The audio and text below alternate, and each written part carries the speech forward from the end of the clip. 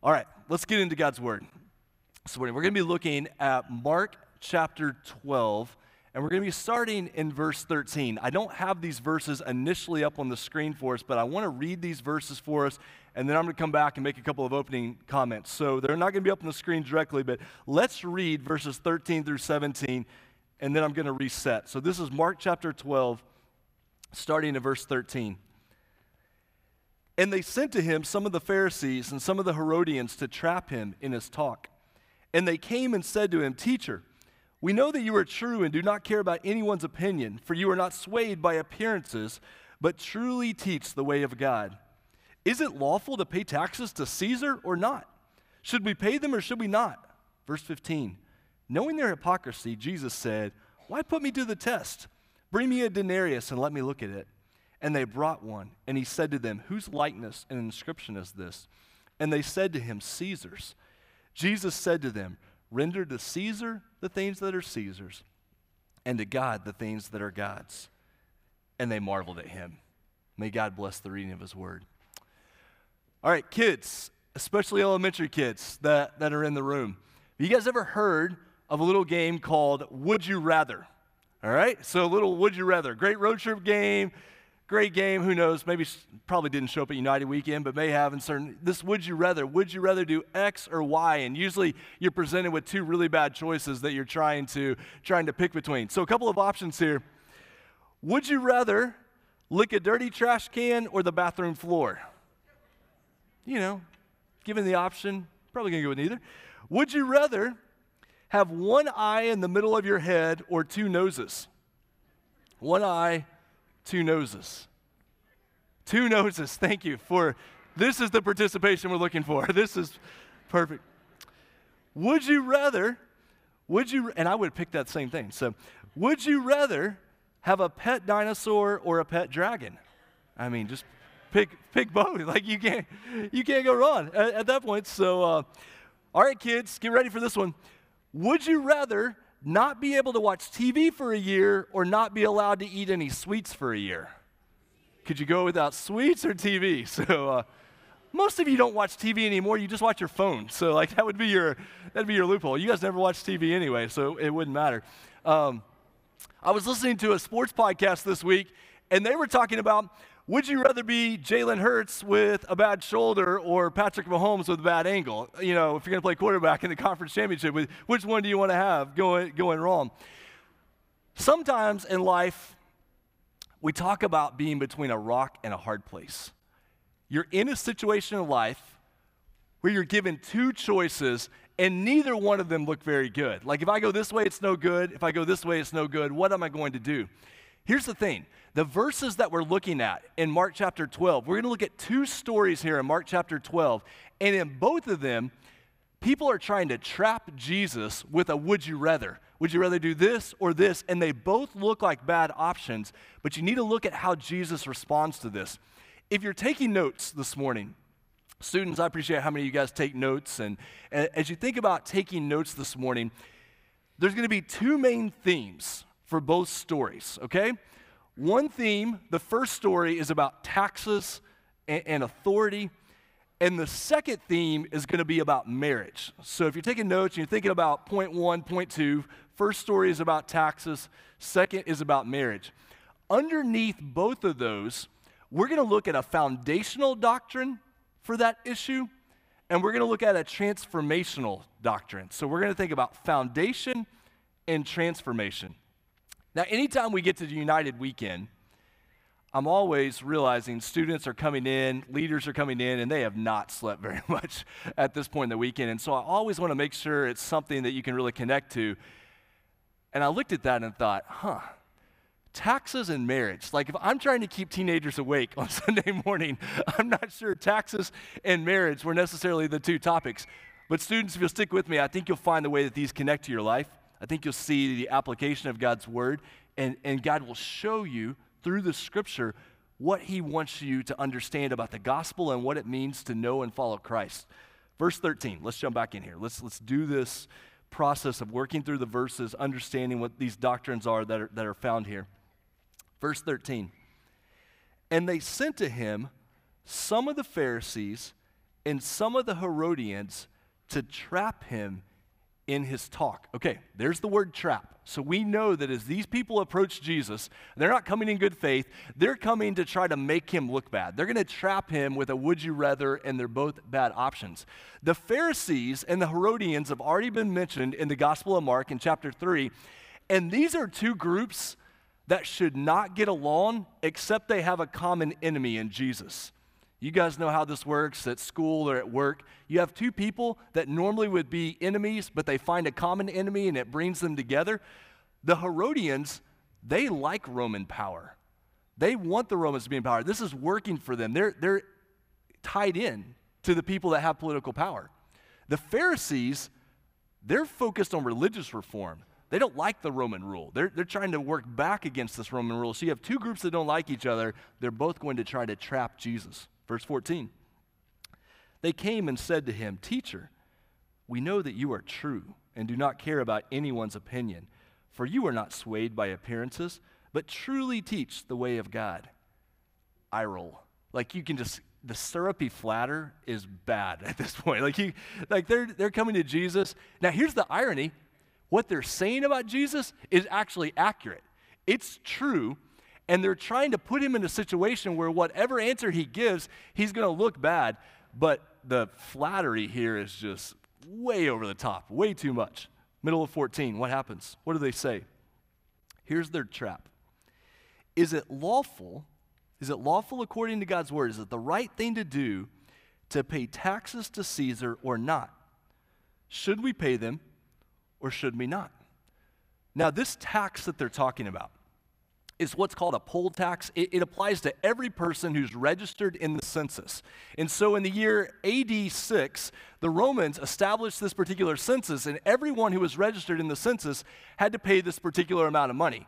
And so this tax is set up, and these people are coming to Jesus and say, should we really be paying this tax? Here's this pagan government telling us to pay this money. Is it the right thing to do or not? Verse 15. Knowing their hypocrisy, we're going to get to that in just a second. Knowing their hypocrisy, Jesus said, "Why put me to the test? Bring me a denarius and let me look at it." Okay, now make sure you understand the test here. The test is that if Jesus says they should pay the taxes, the Pharisees are not going to like that. He's going to alienate the people who have been following him because now he looks pro-Roman. He looks pro-pagan government. He's saying that we should pay this tax. We should give in to this worldly political power. If he says don't pay the tax, what's the problem with that? Well, he's a revolutionary.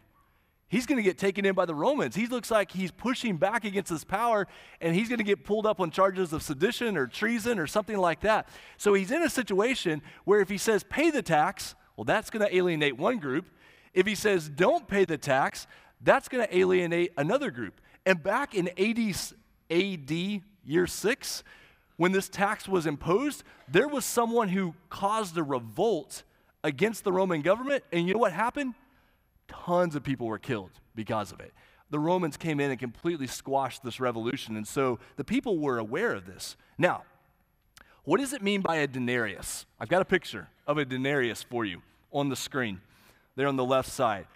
A denarius was the coin that equated to 1 day's wage. So however much money you think about making in 1 day for a regular job, a denarius was about 1 day's wage. On the front of the coin was a picture of the emperor, a picture of Caesar, and it called him Son of Divine Augustus. So don't miss this. You have a coin to pay this tax, and on the front it says Son of God. That's going to be a problem for the Jewish people. That's going to be a problem for those who are following Jesus. On the back, Tiberius is a great emperor because he put a picture of his mom on the back of the coin. So his mom is on the back of the coin, and it says high priest. Do you think that's going to frustrate the Jewish people? Absolutely it is, because here's this pagan coin that's being used almost as a religious devotion to the Roman Empire. Verse 16. And they brought one, and he said to them, "Whose likeness and inscription is this?" They said to him, "Caesar's." Now, why is it so funny that they brought a coin to Jesus? Because remember what Jesus said in the previous verse. He knew their hypocrisy. These people are coming to him, these Pharisees, like these great religious leaders who are so pure, and they're carrying around in their back pocket this pagan coin. So the old joke about this is this was like asking for a lighter at a Baptist deacons meeting, okay? Now, I don't know that applies anymore, and I'm not saying that applies to our deacons, but this is like asking for a lighter at a Baptist deacons meeting. This is like, ooh, I don't want to admit that I actually have one of those, but I do. So these guys, these Pharisees, they're acting all religious, but here they're carrying around this pagan coin. Verse 17, Jesus said, "Render to Caesar the things that are Caesar's, and to God the things that are God's." And they marveled at him. Jesus says, I know this coin has the image of Caesar on it, so just give it back to Caesar. But you have the image of God on you. So your whole life is devoted to God. This little coin, this temporary coin, give it back to Caesar. That's fine. Your life, though, is devoted to God. Here's trap number one. Number one has to do with how do we, as Christians, relate to government around us? How do we relate to people who are in authority? Should we be paying taxes to the government? How do we understand these things? This is where we're making that. Anytime you study the Bible, students, I know you know this, adults, you know this, we study the Bible, you want to say, do I understand what it meant in that situation? Do I understand what was being communicated? And then how do I understand the way it applies to my life? So we have a situation here where Jesus is being trapped about his relationship with political authority. In 2023, we can feel that same tension. How do I live as a Christian in this world under a political structure, under a government that may not always be pleasing to the Lord? Should I just do whatever I want to, or should I be obedient to this government? How do we navigate these things? And it even drops down to the issues of how do I relate to authority? How do I relate to my teachers? How do I relate to my school administrators? How do I relate to my parents? How do I relate to law enforcement? How do I relate to my boss? What does it mean to live in a world where you're under authority and yet you realize that all of that authority has to fall under God? Doctrine number one, the foundational doctrine for being able to deal with this is the doctrine of creation. Point number one, underneath taxes and authority is creation. If we remember that God is the creator of all things, which means he is in control of any human authority and human government. All human government exists under the authority of God.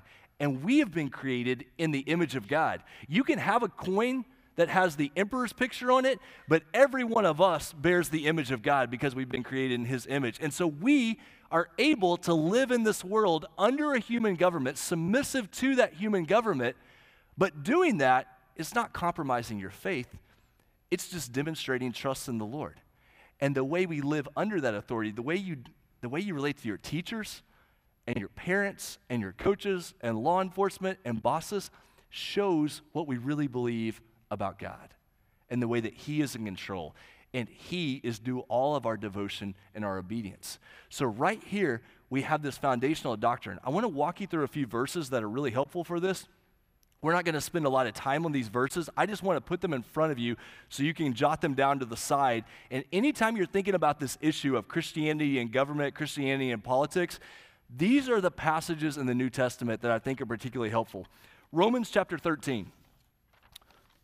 Let me find these in front of me. Romans chapter 13, verse 1.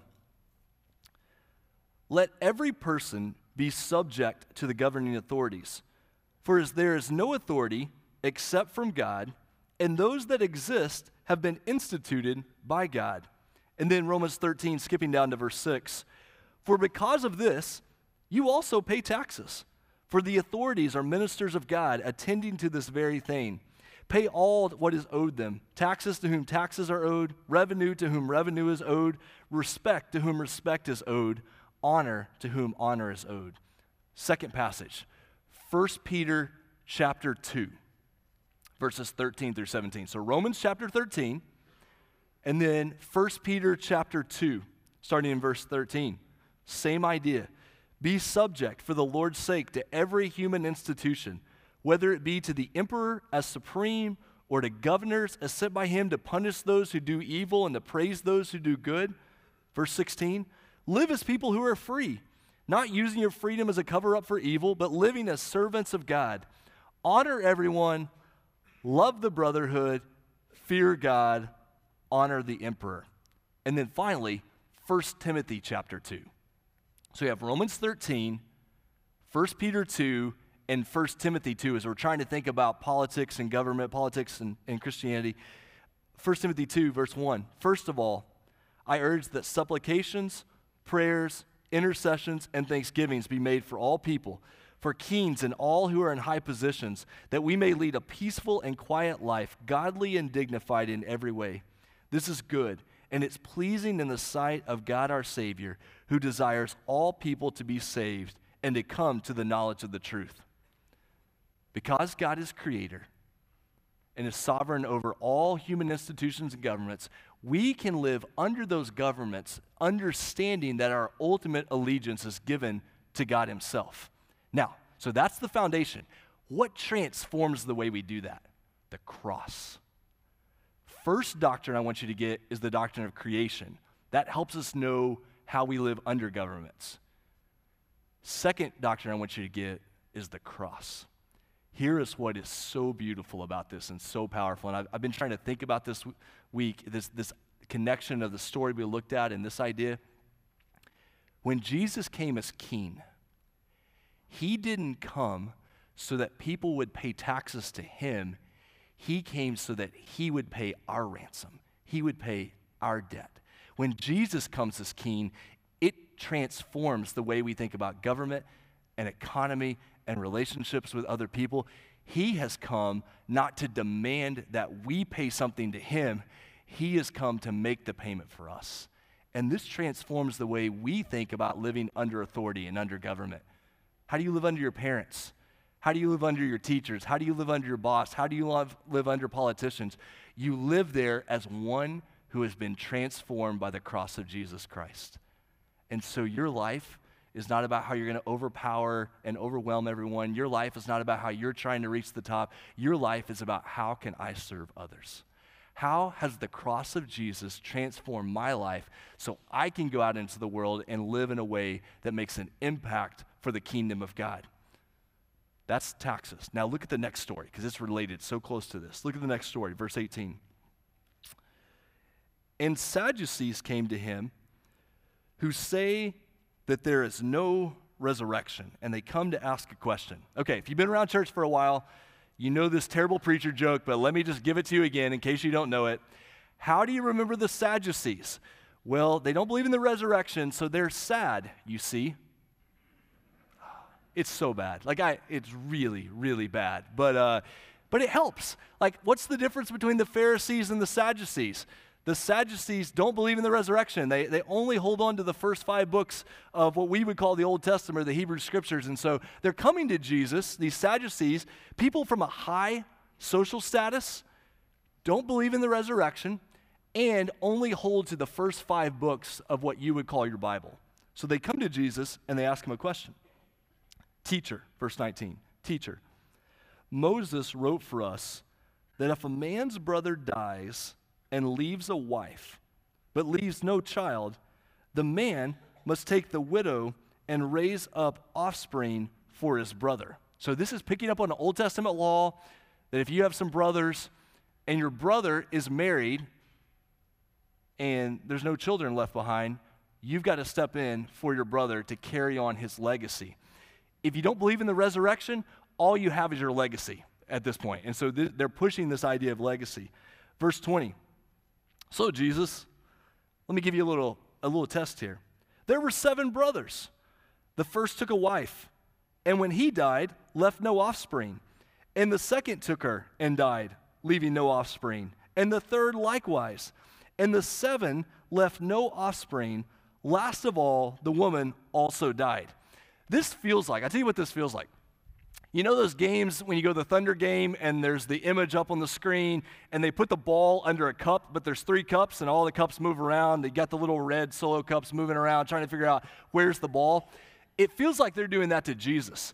They're saying, Jesus, can you follow the story? Like, do you know what's going on here? Here were these 7 brothers and a wife and then they died. What's going on here?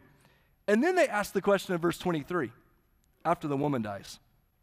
In verse 23, in the resurrection. Now remember, do they believe in the resurrection? No, they don't believe in the resurrection. They're totally here to trip Jesus up. They want to make the resurrection look foolish. They're trying to make Jesus look bad.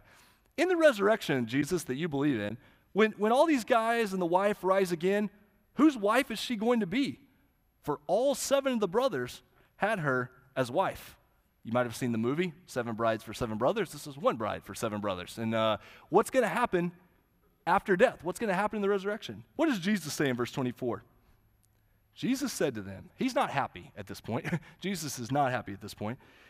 Is this not the reason you are wrong? Because you know neither the scriptures nor the power of God. For when they rise from the dead, they neither marry nor are given in marriage, but are like angels in heaven. Okay, quick pause. You feel the force of that verse, that what we think of as the social institution of marriage won't be the same in the new creation. And it says here that we will be like the angels. It doesn't say we become angels. Sometimes at funerals, there can be confusion about what happens to a person after they die, and we sing funeral songs, and we have ideas that the person becomes an angel. We don't become angels after death. We only become like angels in the sense that the institution of marriage doesn't define our relationships. We're not related in that same way. Verse 26. And Jesus says, as for the dead being raised, this isn't a joke. Have you not read in the book of Moses, in the passage about the burning bush, how God spoke to Moses saying, I am the God of Abraham and the God of Isaac and the God of Jacob. He is not God of the dead, but of the living. You are quite wrong. What a mic drop. Like, you're just quite wrong about the way you're thinking about this. Okay, issue number 2. Issue number 2 is, how do we understand marriage and family in the world that we live in? Some of these questions about what does it mean to understand marriage in this life, and then what happens after we die? What's the purpose of marriage? If I'm single and desire to be married, what's the purpose of being married? If I'm already married and I'm trying to hold on and honor the Lord in this marriage, why do we have marriage? And then what happens after this life is finished?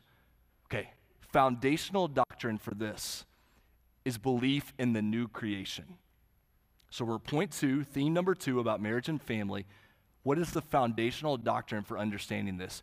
You have to understand the idea of the new creation. That what we see and experience right now is not the end of the story. That a time will come where God's covenant with his people continues, and the role of marriage in this life, in this world, to show people a picture of the gospel, to show people a picture of God's covenant with his people, that will be transformed in the new creation. That we, as God's people right now, many are called to marriage and show a picture of the gospel, but not everybody is called to marriage. So what does that say to you when you believe in the new creation? What it says to you is this life is not about gaining every experience that you would ever want to have. This life is not about living constantly for your own desires, for your own consumption, for your own experiences. This life is about how can I know God and live fully for him in whatever season I might be in, whether married or not married. There's this idea, many of you are familiar with the acronym FOMO, F-O-M-O, the idea, this fear of missing out.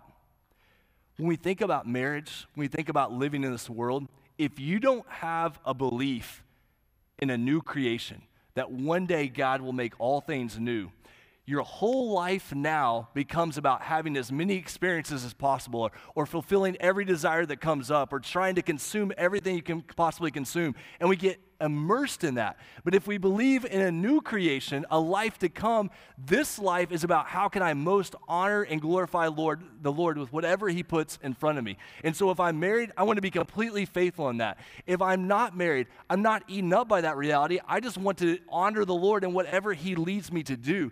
Whatever it is, it's realizing that this life, this world is not the end of the story. How do you get there, though? How do you get to that kind of belief?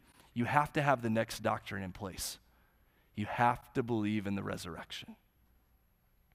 Paul says in 1 Corinthians chapter 15, if there's no resurrection, man, eat, drink, be merry, do whatever you want to.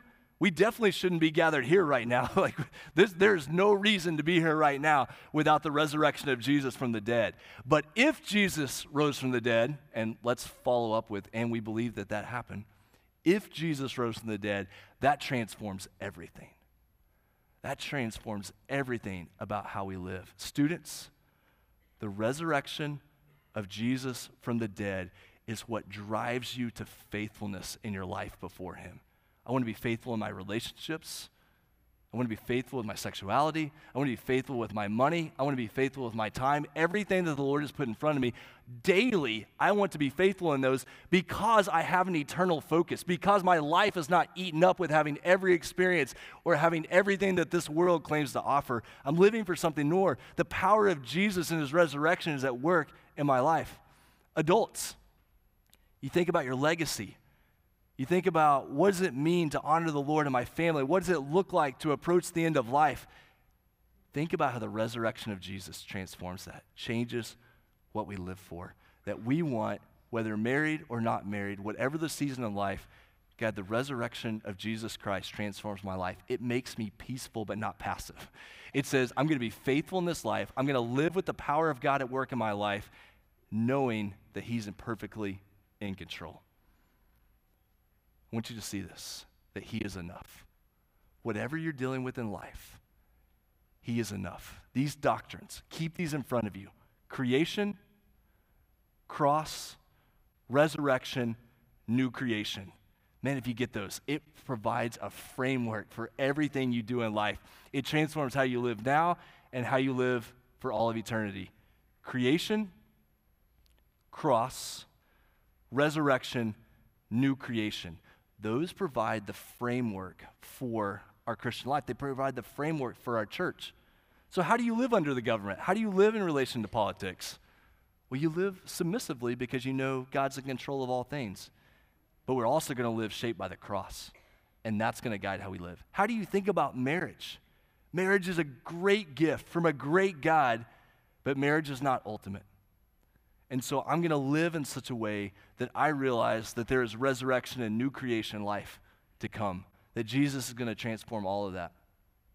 If you're here this morning and you're not married and you're seeking God's will for your life, can I call you this morning to make sure that that relationship that you're in is leading you toward Jesus and not away? Because the need to have that relationship, the need to have that intimacy, the need to have that connection, it can become all-consuming, and you lose sight of where we're going. You lose sight of the direction of your life. If you're here this morning and you're married, can I just give you some freedom to say the other person in that relationship, they're not God. They don't have to be your Savior, but they're a great gift from a good God. And in that marriage, as you forgive one another and love one another and serve one another, it becomes a picture of the gospel. If you're here this morning and you're worried about the future, you're worried about politics, government, economics, and let's be honest, in 2023, there's probably some reasons that those things get our attention. They're not overwhelming. Why? Creation, cross, resurrection, new creation. We have this framework to make sense of life. And I want to say one final thing before we wrap up here. Sometimes the thing that really trips us up in life when we think about the gospel, the thing that really gets in our way, is many people live with this nagging feeling that I can never do enough. Like in my relationships with other people, in my Christian faith, in my job, with my kids, with my spouse, with my friends, like there's this feeling that I can never do enough. I'm always trying to prove myself. I'm always trying to make other people happy. I'm always trying to do enough to make myself right with God. Can I just tell you right now, based on everything we've seen this morning, he is enough. Not you. Not this need to always prove something, not this need to always do something more, not this need to always impress, just to know that Jesus is enough. Politics and marriage, money and sex, power and pleasure, none of those things are going to be able to address your deepest needs. But Jesus has dealt with that through the cross and the resurrection. Nothing in this world is able to get to the core of our sin or overcome the reality of death except for the cross and resurrection of Jesus. He is enough. Would you trust him and would you follow him every day of your life? Let's pray together. Father, we know that we live in a world of politics and taxes. The reality of taxes this time of year feels just right in front of us. God, how as Christians do we relate to the government, relate to politics? We remember that you're creator, and we remember that our King came to die on a cross. And that changes everything about how we live in this world. God, let us live life shaped by the cross. That we gather together as your church to confess that Jesus is King of Kings and Lord of Lords. And God, as we think about marriage and sexuality and relationships and family and legacy and all of those things that so much of our life is bound up with, God, remind us that none of those things are ultimate. They all point to your kingdom. That through the resurrection of Jesus, we remember that what we experience now is not the end of the story.